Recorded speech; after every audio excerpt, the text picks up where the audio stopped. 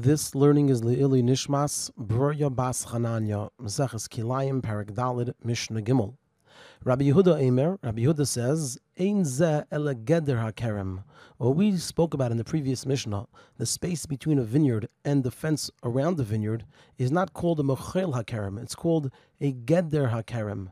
And for a geder hakerem, it's not necessary to have a distance of 12 amos. For a geder hakerem, where you have a vineyard and then a space and a wall, all you need is 6 amos, and it permits a person to make a separation of 4 amos for the 4 amos that's needed to do the work on the vineyard. And then in the remaining 2 amos, a person's allowed to plant something else. So then what is the mochel hakerem, where we said it's necessary to have a separation of 12 amos according to Beis Hillel? So he explains, Ve'ezahu mechel hakerem. What is a mechel hakerem?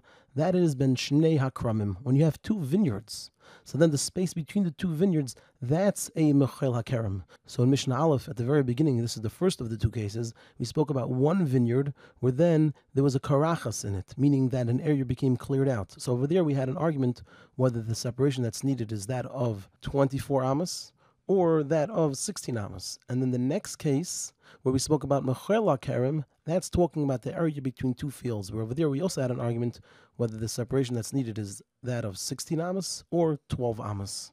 So basically what Rabbi Yehuda teaches us is that when it comes to the area between a vineyard and the wall around it, all you need is a distance of 6 amos, and then in the 2 amos next to the wall, a person can plant another seed over there. And the argument between Beis Shammai and Beis Hillel about a mechel hakerem is talking about the space between 2 vineyards. And the Mishnah concludes, Eizahu gader, what is considered a fence, where if a person has a fence, they could plant on one side of it a vineyard, and on the other side of it, without any distance, they could plant something else. So it's considered a fence if shehu gavaya asara tfachim, if it's 10 tfachim high, the charetz, and if it's a ditch, then it has to be shehu amek asara, it has to be 10 tfachim deep, and in addition, v'rachav arba, it also has to be 4 tfachim wide.